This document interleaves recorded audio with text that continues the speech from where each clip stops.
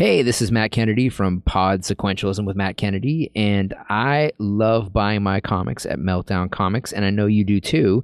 So I'm going to give you a little gift, and that gift is a discount. So if you use my password, which is going to be Pod Sequentialism Rocks, to any of the employees that work here at checkout, they will give you a discount on your comics. How much is that discount? 11%. Can't beat that with a bag of hammers.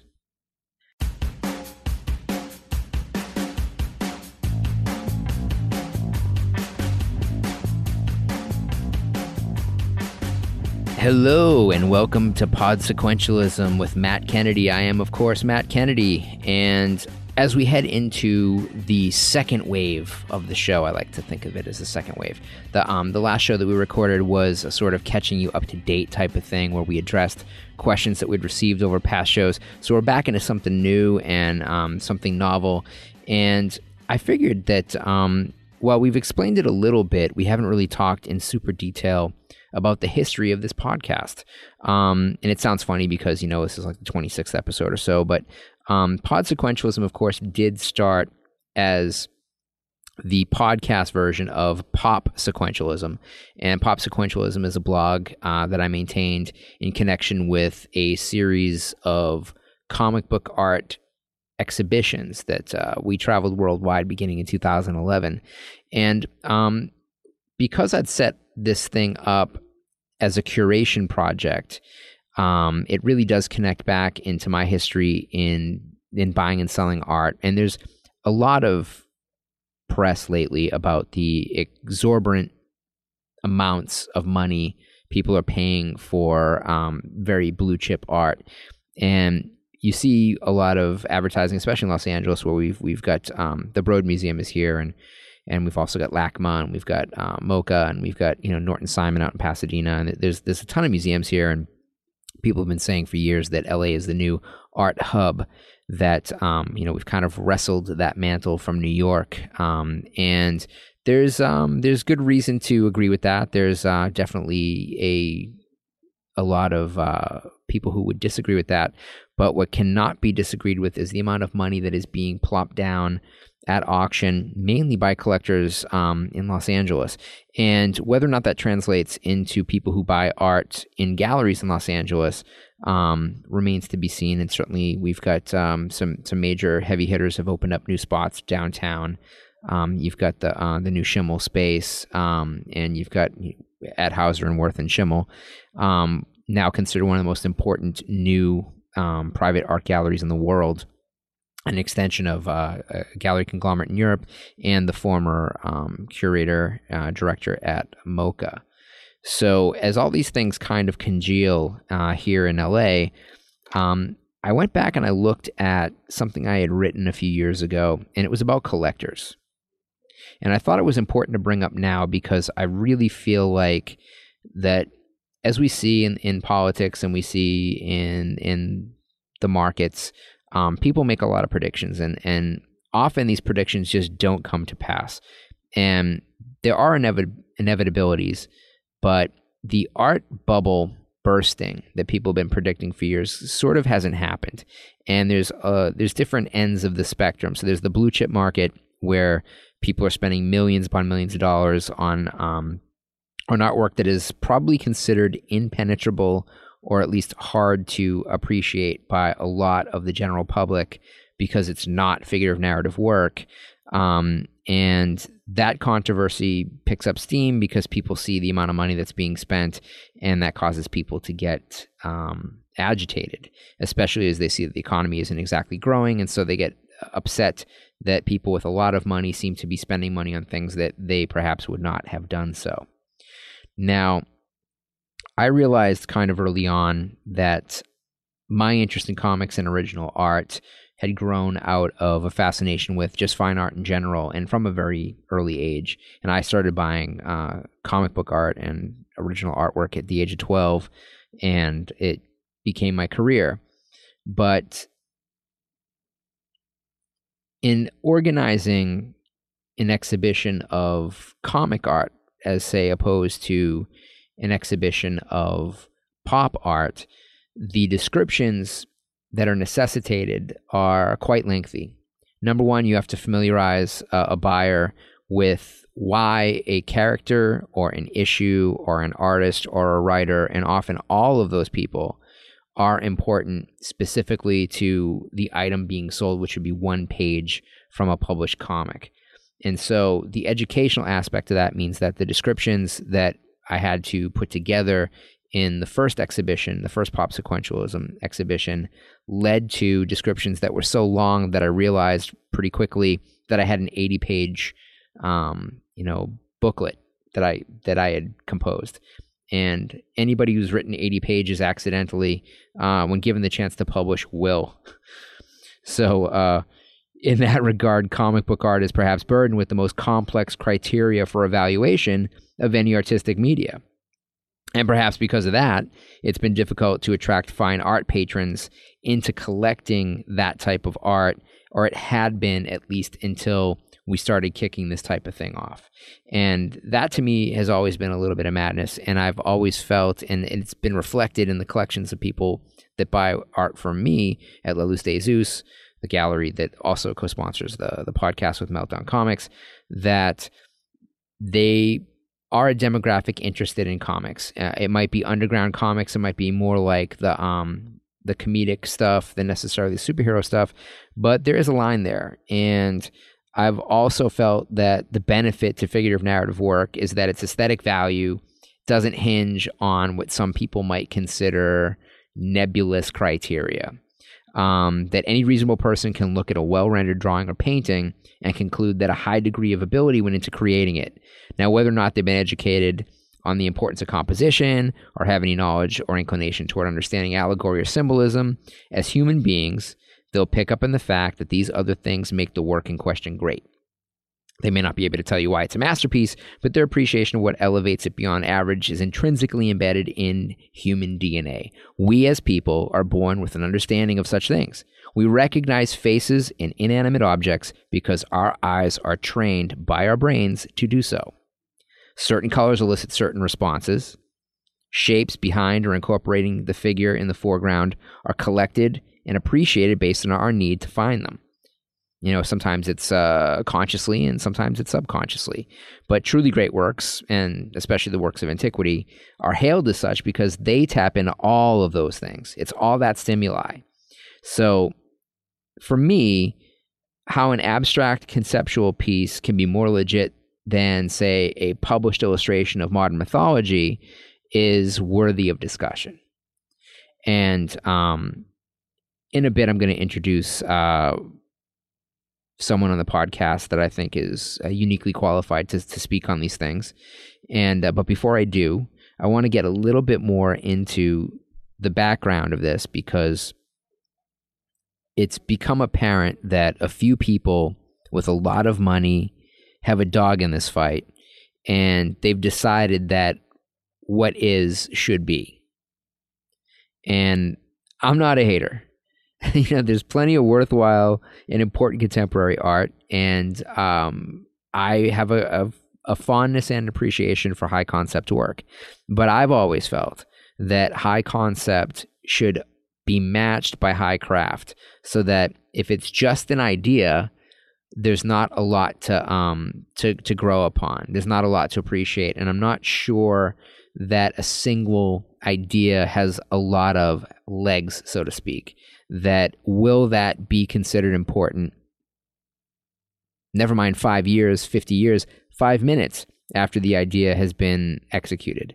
That to be truly high concept, it has to function on a number of levels, and it to me at least, it should be of a degree of execution that inspires at least some degree of awe.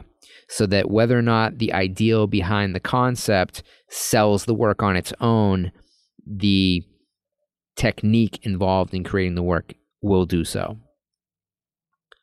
So I think that that might be a good place to introduce my guest. Oh. That is Sean Burke. Sean Burke is a fine artist. We've represented him at La Luz de Jesus. He's shown in exhibitions elsewhere in the United States and in Europe, perhaps. Perhaps just around the bend. Yes. Yeah. Now, Sean, you instruct at Art Center College of Design. Yes. And you're teaching foundational painting? Yeah. So that's inherently a figurative narrative type of work. Right. And when most people think fine art, that's probably what they think. Mm-hmm. Fine painting. If you can paint like Rembrandt, you are an incredibly gifted person and you deserve acclaim. Well, so yeah, there is kind of that consensus. There's a lot of compliments that are kind of readily at hand for someone who's able to make the thing look like the thing. Right. It's the recognizable nature of figurative work. Yeah. Like I explained that we recognize eyes, we recognize faces. We're trained to look for things that look like us, and that may be part of our primal survival instinct. Right. And as you were introducing the topic, it came to mind that we develop very slowly, right? The biological evolution is a very slow process. Yep. And a term especially in humans. Yeah. And what came to mind was actually a term, perhaps of visual evolution or something, right? So yeah, these images that can resonate most strongly with us are ones that kind of go back very far for us. Right. So, whether it's, however many like steps you want to take back in history. I mean, like, in the Renaissance where they're reviving antiquity, they're touching on these very deep rooted principles that really affect a viewer very deeply. So, by the time you get to like Baroque and it's like sex and death and you move on from there and it becomes then after that, like maybe sensational.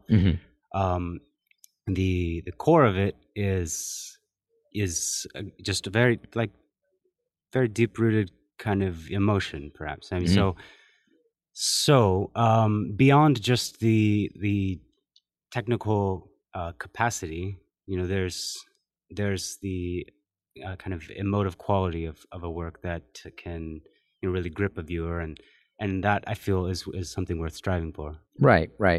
And aside from, and I think a personal journey for painters is to create work that can impress oneself, can impress one's peers, and when it's finished, you can kind of hang on the wall, smile, and know, hey, I made that. and it's a battle. I know a lot of painters don't allow themselves that luxury of self-appreciation, and I think successful painters do. And because there's a recognition of what the marketplace also recognizes. And the marketplace can mean different things. It doesn't necessarily mean that it's just where things are bought and sold. That currency isn't just cash. Currency can be appreciation. It can be recognition. And so if these things are in the cards for an artist and they're able to gain accolades based on their use of technique and their subject and painting something that that people respond to, then in, say, 50 years ago, it would have been a pretty easy path to success. And that in the post-war era, that changed. And appreciation for the generation that had come before the post-war guys, the abstract artists, and the contemporary with the post-war scene were people like Jackson Pollock, and you have the creation of abstract expressionism. And that's kind of held through, that's still what's being taught. But this isn't a mystery. The reason that this is still appreciated is because, Pollock's patron, Peggy Guggenheim, pumped a lot of money into art schools. Yeah. And if you weren't following her line of history and appreciation, and she had a plan, and she was not alone. She had a couple of cohorts, including art critics at, magazines like, or newspapers like the New York Times, and even the people at Life magazine who kind of professed to not get Jackson Pollock and christened him Jack the Dripper, that she understood that publicity was still good publicity. That even if the public were outraged at the thought that this was fine art, that was good for business. And so if you were going to put forth this idea that the new American art form and with Europe in rubble at the end of World War II, there wasn't really anybody to kind of fight for that, that crown of, kings of the new art world. And so what happens, she brings over a couple of those people, gives a gallery to Duchamp. Didn't last long. Very short-lived sales gallery, ahead of its time perhaps, but people weren't buying it. And so she saw that her mark was to give donations and grants to institutions that followed her line. And so by the time you reach 1975, we'll say that, and this is after pop art was still able to kind of float through, pop art being recognizable, being a visually realistic medium, and definitely figurative, if not narrative. The narrative being behind the work, perhaps, and not on the canvas. That by 1975, you find pretty much every important art school in the United States is now teaching you not to paint something that anybody can recognize. Right, that de-skilling. Yeah. Yeah, and so that, this idea that we're going to teach people how to think, we're not going to teach people how to paint, starts to set in, and it changes the course of what we're seeing at auction now and the prices that are being realized. And so I think as when you talk about collectors, and we're talking about blue chip collectors, the people that influence the market, people who have millions and millions of dollars and pay millions and millions of dollars for artwork, that they create a market that elevates pieces to a certain level. And not unlike sumo wrestling, once you pass a certain level, once you attain Yokozuna, you can't fall below that. And in the blue chip art world, once you hit a certain point with a certain auction record, even if other subsequent works fail to reach the opening hammer, as has been the case with Damien Hirst, with 85%, I think at this point, of all Damien Hirst pieces at auction failing to reach the opening hammer, that it still doesn't hurt his position as one of the most successful living artists, because his money's been made. And, there's been accusations of collusion, that he helped fraudulently create his market by colluding with collectors and auction houses to fix price on certain pieces, elevate the auction hammer price on some of his work. And once you get above $1 million, then you get above $5 million, then you get above $10 million, then you get above $20 million. What some people, and I leave this open for discussion and argument, consider to be the most important artwork of the 1990s.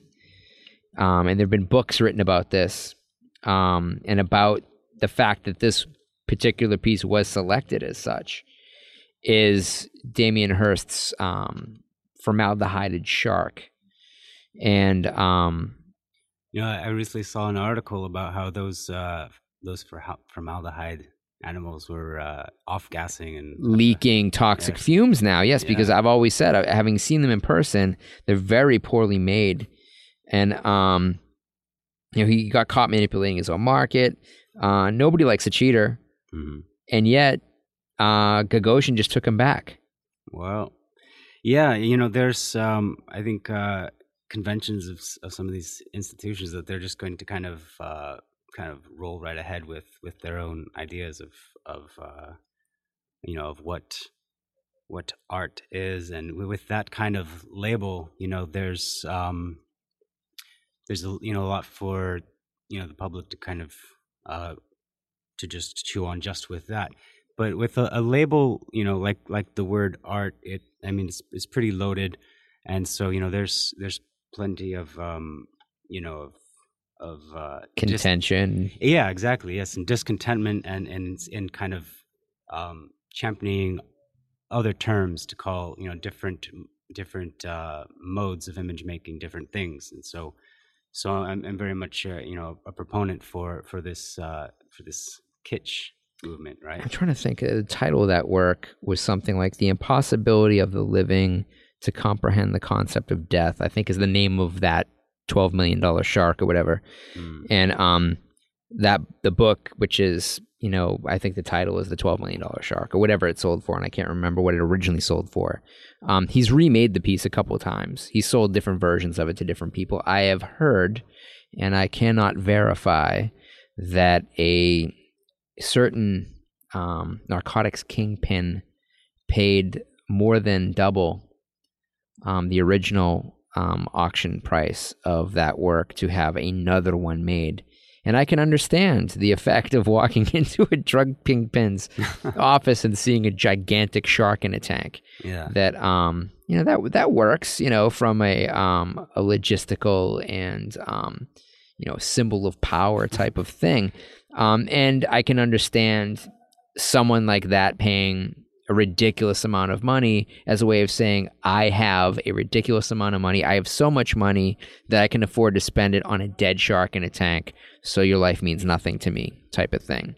And I think that I don't want to be cynical, but I think that there is an aspect of that to the, what I like to call the lazy rich, which are not people that that made their own fortunes, but people who inherited a lot of money. And I bear no ill will to anybody just because they have money. I have several friends who were born into wealth, and they're incredibly productive and reasonable and wonderful people. Mm-hmm. And now I sound like Donald Trump, but that there is a whole class of kind of professional consumers that aren't employed, and they have a nearly endless supply of what you might call, fun money or stupid money, and their ability to show off by supporting a scene with purchases of absurd art at absurd prices. And we're not talking about that upper echelon. These are not kids buying $12 million paintings, but there are kids like that are buying $30,000 paintings that look like, someone pooped on a canvas and maybe laminated it and spread the feces around. And it's with that, or like someone took an entire box of paint and squeezed it all onto one canvas, and it turns that really disgusting olive green, that brownish green. It doesn't go black, but and then they just kind of made a mess with it and stuck it on a wall. And I've seen these shows. I've seen these shows in prominent and respected galleries. And when I see these reviews by prominent, fine art magazines, publications whose job it is to know better, and they give these glowing reviews, then you have to realize that's part of the machine.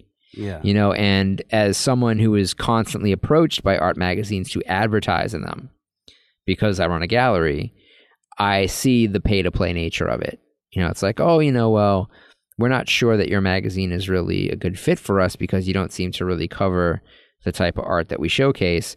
And they say, oh, well, if you advertise, I can have a word with the editor. Now, these used to be like sacred separates. This was not a Venn diagram where there was any crossover. You had editorial and you had advertising, and they did not converse. Advertising could not influence editorial. And now it's the same person running both divisions at certain places, or they're at least selling this idea that they have that type of access to the editor, that your purchase of an ad will stimulate coverage in the magazine. And that to me is the death of journalism. And, one can make the argument that since it's so inexpensive to publish, this already sounds archaic, to publish in color, why do you need to write about the art? What do you need to say when a picture tells 1,000 words? It says 1,000 words. And online, it costs you nothing. So what needs to be said?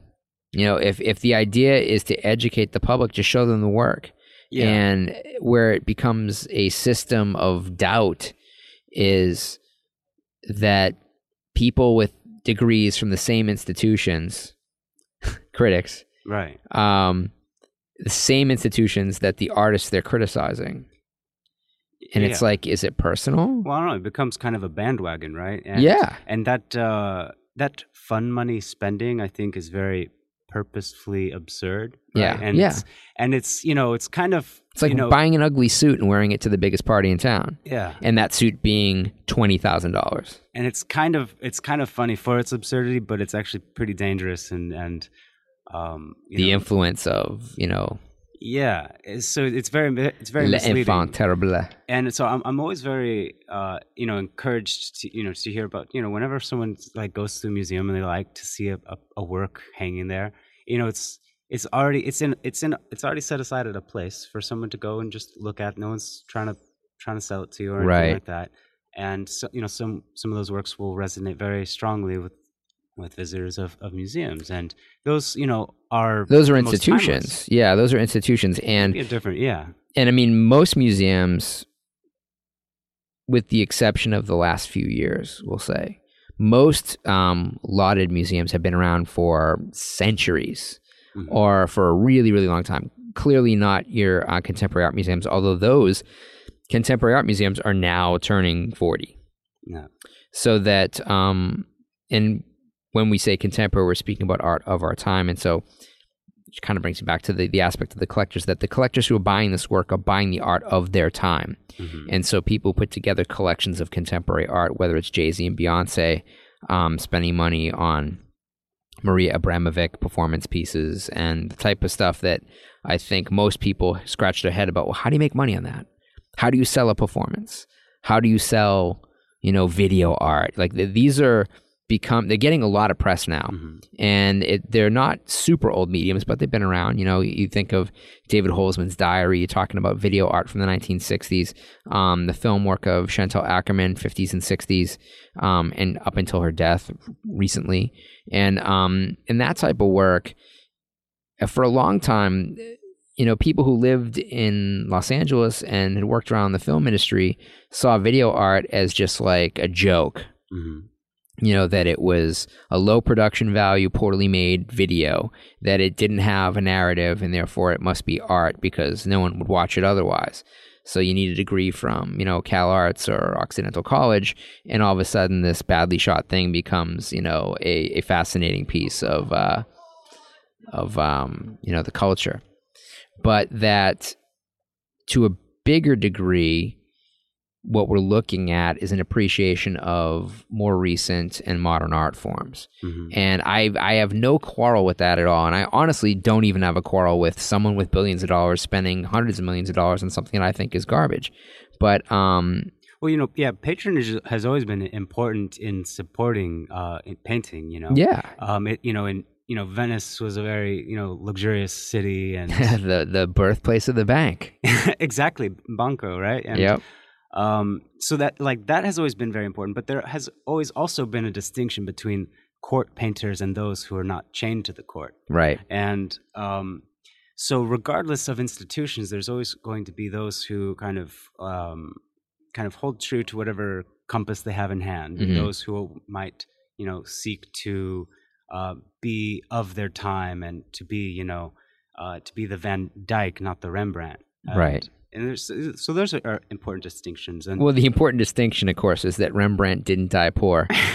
Rembrandt did have patrons, but there's this notion too, and I heard somebody say this a while back, and I think this is more common perhaps in the dark art movement, where there are people who dark art would be anything from perhaps H.R. Giger to David Stupakis, maybe Chet Zar, maybe even Christopher Ulrich.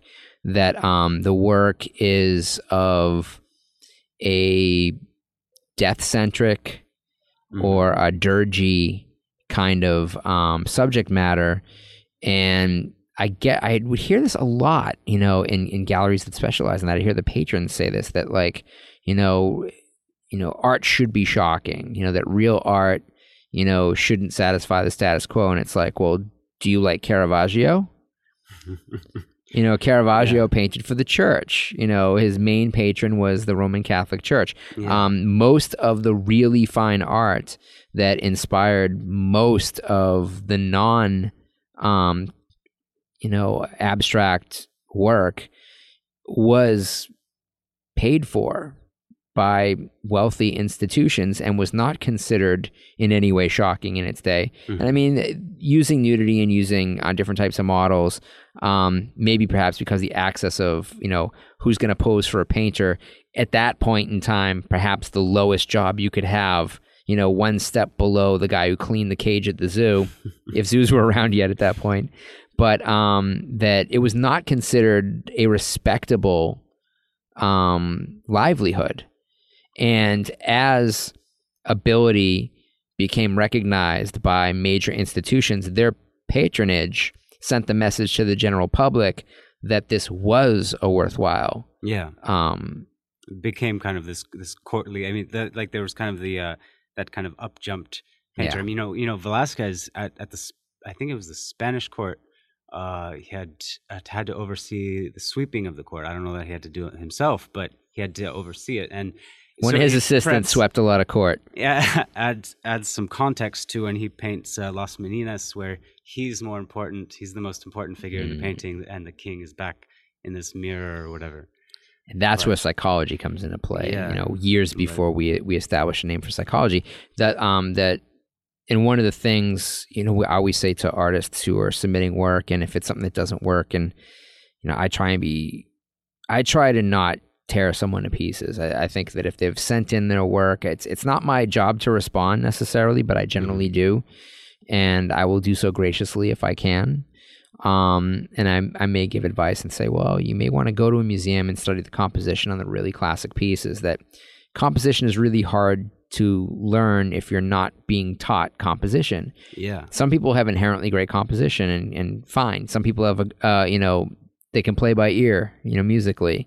Some people look at, you know, an equation and they see those mathematical elements the way that Mozart saw music. Mm-hmm. But basically, that art is something you train for. And if you're going to get better, you need to learn, and you need to have a peer group, and you need to experience critiques. And that's why art school is valuable to an extent. To the extent that it is valuable is that it offers these things. What you pay for your education can offset that value. Sure. But that if you don't have any kind of training in composition, the work just falls apart, even if it's incredibly well painted. That I've always said, it's easier to teach somebody with good composition how to paint than it is to teach a good painter composition. Yeah, it's fundamental, absolutely. So this guy sneaking himself ahead of the king, amazed, lucky, you know, that the court jester didn't pull him aside and say, I see what you're doing. Yeah, there's some, you know, beautiful, beautiful tricks. I don't know how else to put it really, that you know, happen in some of these historical paintings. Color. That you know, that becomes important, but I think, you know, paramount to composition is value. But I don't know that we need to get into all of those technicalities. But to get back to a point you brought up about people buying works that are distinct for their time is, I think, a very important aspect of what's going on now and what kind of has gone on historically. Yeah. I find it to be, you know, somewhat egocentric. It's incredibly egocentric. Right? It says, I want the best right now. Yeah. And so I want, you know, this steak from Alexander's. I want this Kobe beef that was massaged by hand that costs, you know, $500 for 4 ounces or something. Yeah. You know, and I want to wash it down with, you know, a 1957 Bordeaux or whatever, you know, or Lafite or something. And that's what they're doing with contemporary art, only most of the collectors of contemporary art don't have an art education background. So they're buying what auction has told them are important works. Most of the important collections of contemporary art, whether it's Eli and Edith Broad, or the Resnicks, or what have you, not too many of these people are buying works from artists in a studio for $500 and watching it grow to $5 million. They're asking auctioneers and gallerists at already blue chip galleries, okay, who are you showing next year? You know, who should we be collecting right now? Can we get in now? Can we get in on the ground floor of this already established artist? Oh, yeah, it's like Futures Wine and everything like that. You know, I had a student ask me about Audrey Nerdrum's paintings, why they look so old, and you know, how is it different? And he was very Audrey Nerdrum being one of the most important contemporary artists who works in a figurative narrative fashion, and along with John Curran, one of the other artists who brought back figurative painting, that it was gone. You know, at the blue chip level, figurative work was gone for decades. Yeah. And the success of Odd Nerdrum and John Curran, respectively, and then to a lesser degree, someone like Mark Ryden, helped inspire that new breed of collectors to get back into buying people with actual painting chops. Yeah. And you, of course, went and actually stayed with Odd Nerdrum, were invited to go and stay with him, and he offered you a chance to study with him indefinitely. Yeah. Yeah, absolutely. A wonderful family, beautiful people, thoroughly. And the point I wanted to make actually about his paintings that seem so old to one student was that they oh shit. Well, we'll cut that. Yeah. Complete fucking brain fart. But so the student had asked, why Odd Nerdrum's paintings had seemed so old and what was distinctive about his work against old masters, right? And what I had pointed out to the student was that it was very kind of egocentric of himself to need to have such distinctiveness amongst his peers. I mean, like there's such an emphasis on originality and uniqueness that it kind of seems to inflate a lot of heads. And that's part of, I think, the art school curriculums kind of across the board. Right. And so I think that the great success of Odd Nerdrum is just to stick with one's own heart and to see that through, regardless how it goes, and that he's done what he's done and accomplished what he's accomplished in seeking his own ends for image making, for painting, is kind of the most kind of resounding success that any painter could want. Well, one thing that he has sort of changed from the capacity of the old masters is that Odd Nerdrum runs a studio, and there are painters that perhaps help him paint. Yeah, well, not to the extent not that Jeff Koons, right? But just preparing canvases, right? And I can completely understand it. There's just such a joy in the actual painting that if you can remove all of the work that goes in before, then stretching and everything else, yeah. But my point being with Odd is that his students get to paint their own work and they get to put their own name on it, and that didn't exist. And when you look at the great allegory paintings at the Louvre, and the huge pieces, and they're all attributed to one painter,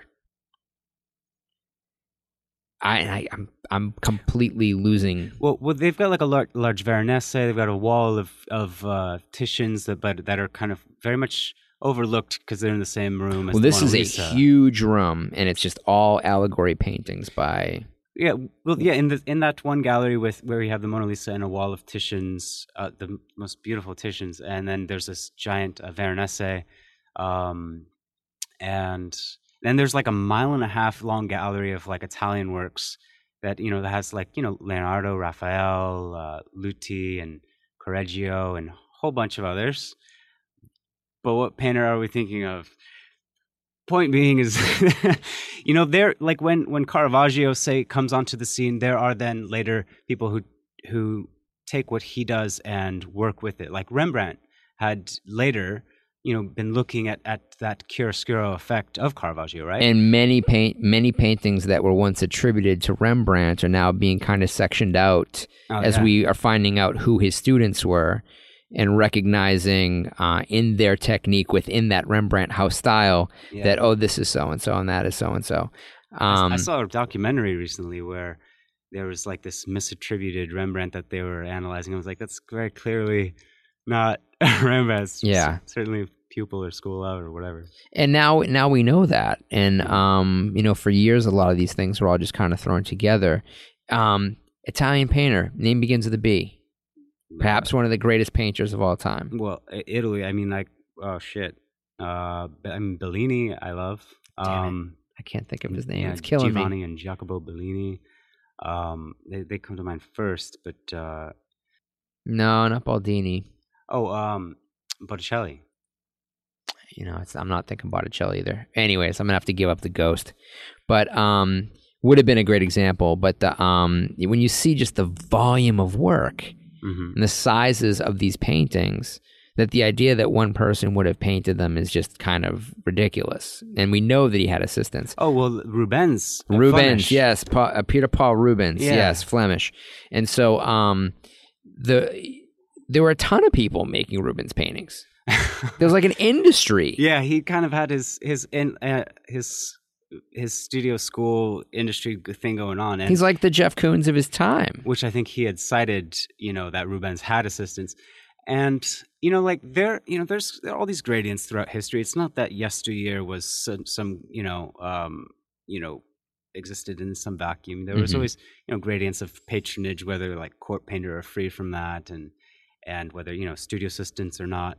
But and I don't discount those things. Sure, I think the author of the work is the author of the work. Exactly. It's like the work's quality is going to speak for itself, whether, and that tends to be, when whichever painter had put the most of themselves into it. I mean, like, how like Leonardo would, slowly toil over his, shorter oeuvre, if that's how you pronounce the oeuvre. There, thank you. Yeah, that his body of work, right?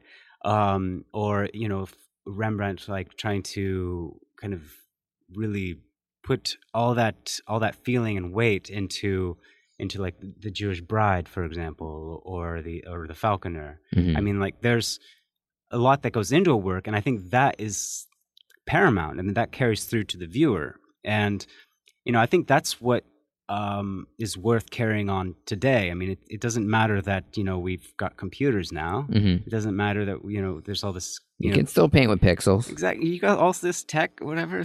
It's convenient. Yeah, it's great.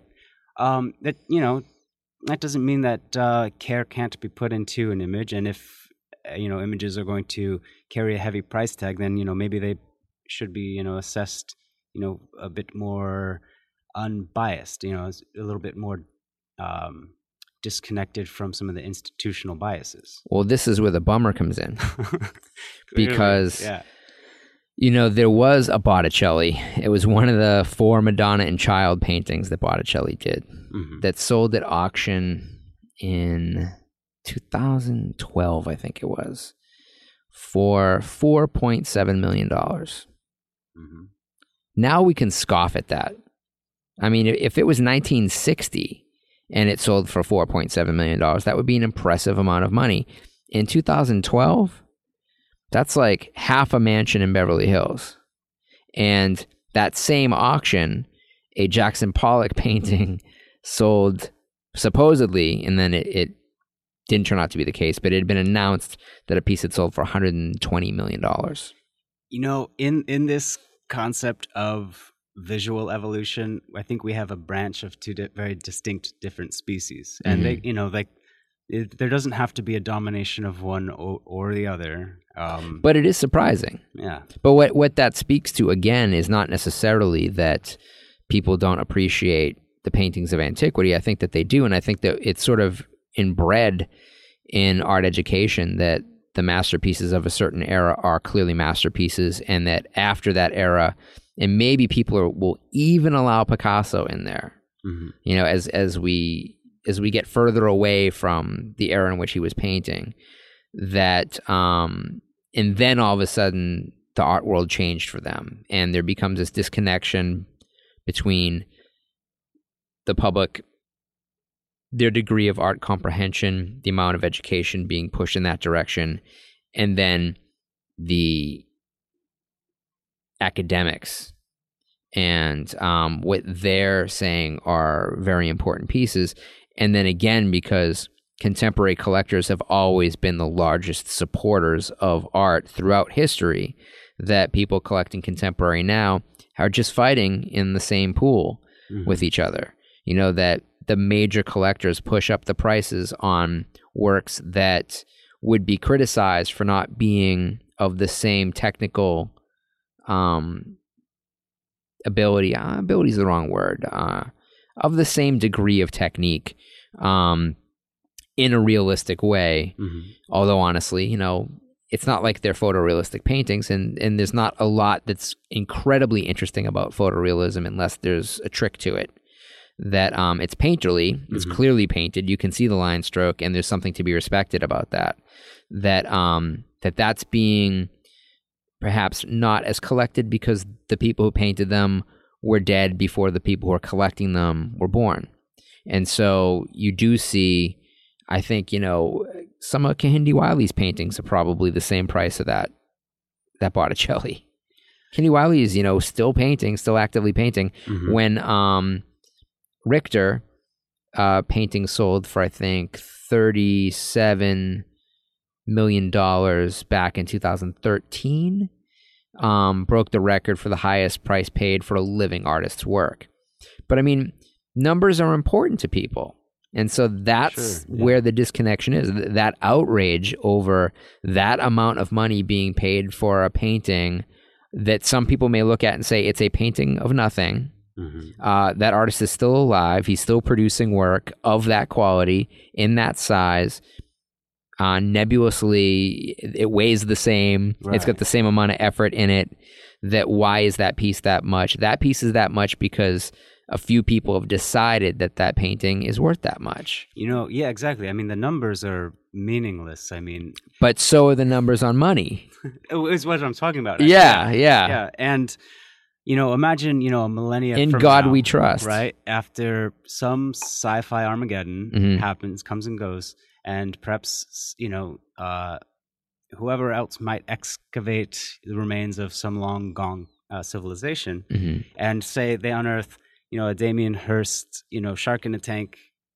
Surely, I mean, whatever. That ain't going to survive any apocalypse. Clearly, but hypothetically, yes. Suspend that for a second, right? Find that, and then this like Hellenistic bronze of this seated boxer. I had seen it at the Getty, you know, some months ago, and when that was unearthed, that bronze, this seated boxer, he's like peering over his shoulder, like looking at at who's over there. And when he's dug up out of the earth, the people that found him were like, holy shit, look at this human under, I don't know if we curse on our podcast. Yeah, it's fine. But they would have been surprised at finding, you know, this buried human, and with all this emotion like carved into the face, and, you know, battered and bruised as this boxer from antiquity.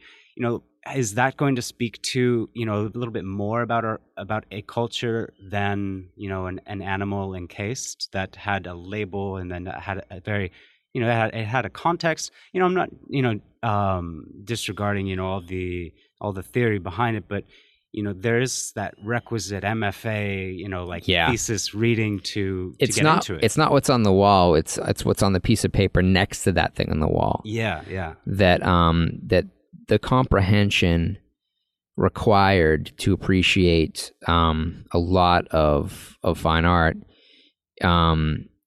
is reliant upon a system that propagates that particular type of art. You can say that about certain types of music.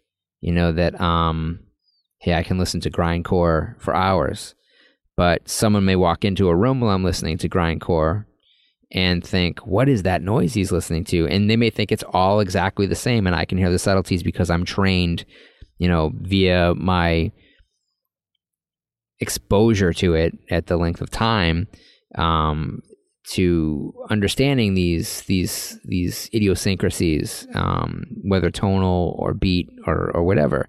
And, you know, people said that of jazz. That people were outraged when jazz was created. Like, what is that noise? And, you know, now it's, you know, considered one of the true American art form. That all of these have context, and where people's outrage begins and ends is generally related to a value that they don't understand attributed to whatever the object is, whatever the thing is. Right. And what I realized, and not just about collectors, and when I started this journey with, you know, pop sequentialism and now pod sequentialism, is that figurative work is a great investment. Now, when you look at old paintings, that those numbers were on the rise and they halted, and there have been a few pieces that have been sold as people hit desperate times. And generally, when those people have desperate times, the people who would buy those from them are also having desperate times. It's usually at the end of a bubble economy that these things exchange hands. And we're not seeing that now. We're seeing people sell pieces to reinvest into other pieces.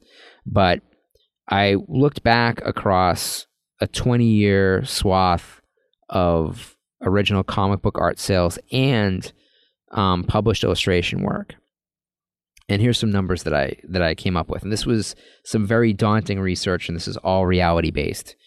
That even journeyman pencilers and illustrators in comics, not the stars. So, and we're talking like of 1970s comic book art.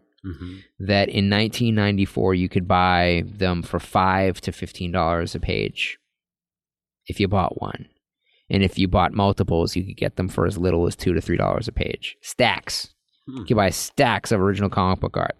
And maybe you weren't going to get like a juicy splash page of your favorite hero, but you're going to get, you know, a well-rendered storytelling page from a comic that is now considered a classic, you know, from the Bronze Age, we'll say. So if you eliminate people like Neil Adams or John Byrne, whose work was always priced ahead and is now incredibly valuable, we can get to that in a second. You look at people like Sal Buscema or Jim Aparo, you know, a lesser extent, someone like Dave Cockrum, because he spent most of his career on a very hot title with the X-Men. But even like what were considered throwaway pages in those days, you'd see these pages, $5 to $10 a pop, Phantom Stranger, Marvel 2-in-1, Brave and the Bold, Adventure Comics, Defender pages. Now, you could pick these up for a sawbuck, and at minimum, they have increased 15 times in value over 20 years. And the cheapest I could find, a Jim Aparo Bronze Age page of any stripe, and we're talking pages that don't even have the hero and the title of the comic on them, they're $1,100 or more. That's a 20-year curve of something going from being $5 to $1,100. Now, percentage-wise, you will never get that return on quote-unquote fine art. It just does not happen. It's anathema. It's not even just rare. It has never happened. Nobody has bought a contemporary art painting for an amount and having seen it increase that many times. So, but when you're talking about investment art, you're talking about art that starts, well, 10 years ago, you'd say it was $10,000. Now maybe it's $20,000. That's the lowest threshold for something to be considered investment art. But for the layperson, if they want to have stuff that they want to see on their walls, and if they respond to the history and the emotional pull of sequential art, then their collection is virtually guaranteed to increase in value in a mere 20 years. And not just double, not just triple, but you're talking about like a minimum of a 5-time increase on the value of these lesser known pages.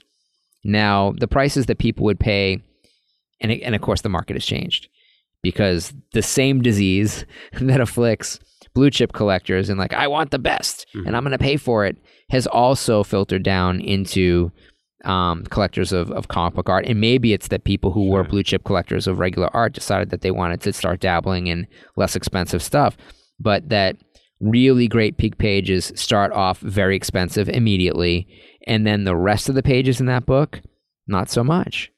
And so if you study that metric, those pages that may be considered throwaway pages now become exceptionally valuable when that artist goes on to establish a massive career, goes on to do other things, when that comic that it's from is viewed through a lens of history and appreciation that elevates it beyond the norm, that these are all factors that uniquely affect published art. Mm-hmm. Work created within at a certain magazine. Like, for instance, if you were hired to illustrate The Believer, Charles Burns' comic book pages were not very expensive, and there weren't a lot of them. And he was an underground artist, so the modern underground comics always had a different, more sophisticated collector base, and those prices appreciated even better than superhero comics. Mm-hmm. But once he started illustrating for The Believer, which is the signature publication of the a publishing empire, McSweeney's, that it increased the price of everything. When Owen Smith started selling his paintings to Rolling Stone, that pushed him up noticeably. And then when he started doing the covers of The New Yorker, his prices went up, exponentially. Mm-hmm. And that is because people who read publications have an instant connection to something that lays around on their bedside table, on their coffee table, that they refer to. People don't tend to throw magazines away quickly, even though they're not collectible. Nobody reads back issues of Variety. They're not collectible. They're worth nothing. But you walk into an office in the entertainment business, and there's stacks of old varieties in the office. People did it with National Geographic. Those magazines are valueless. There are so many printed.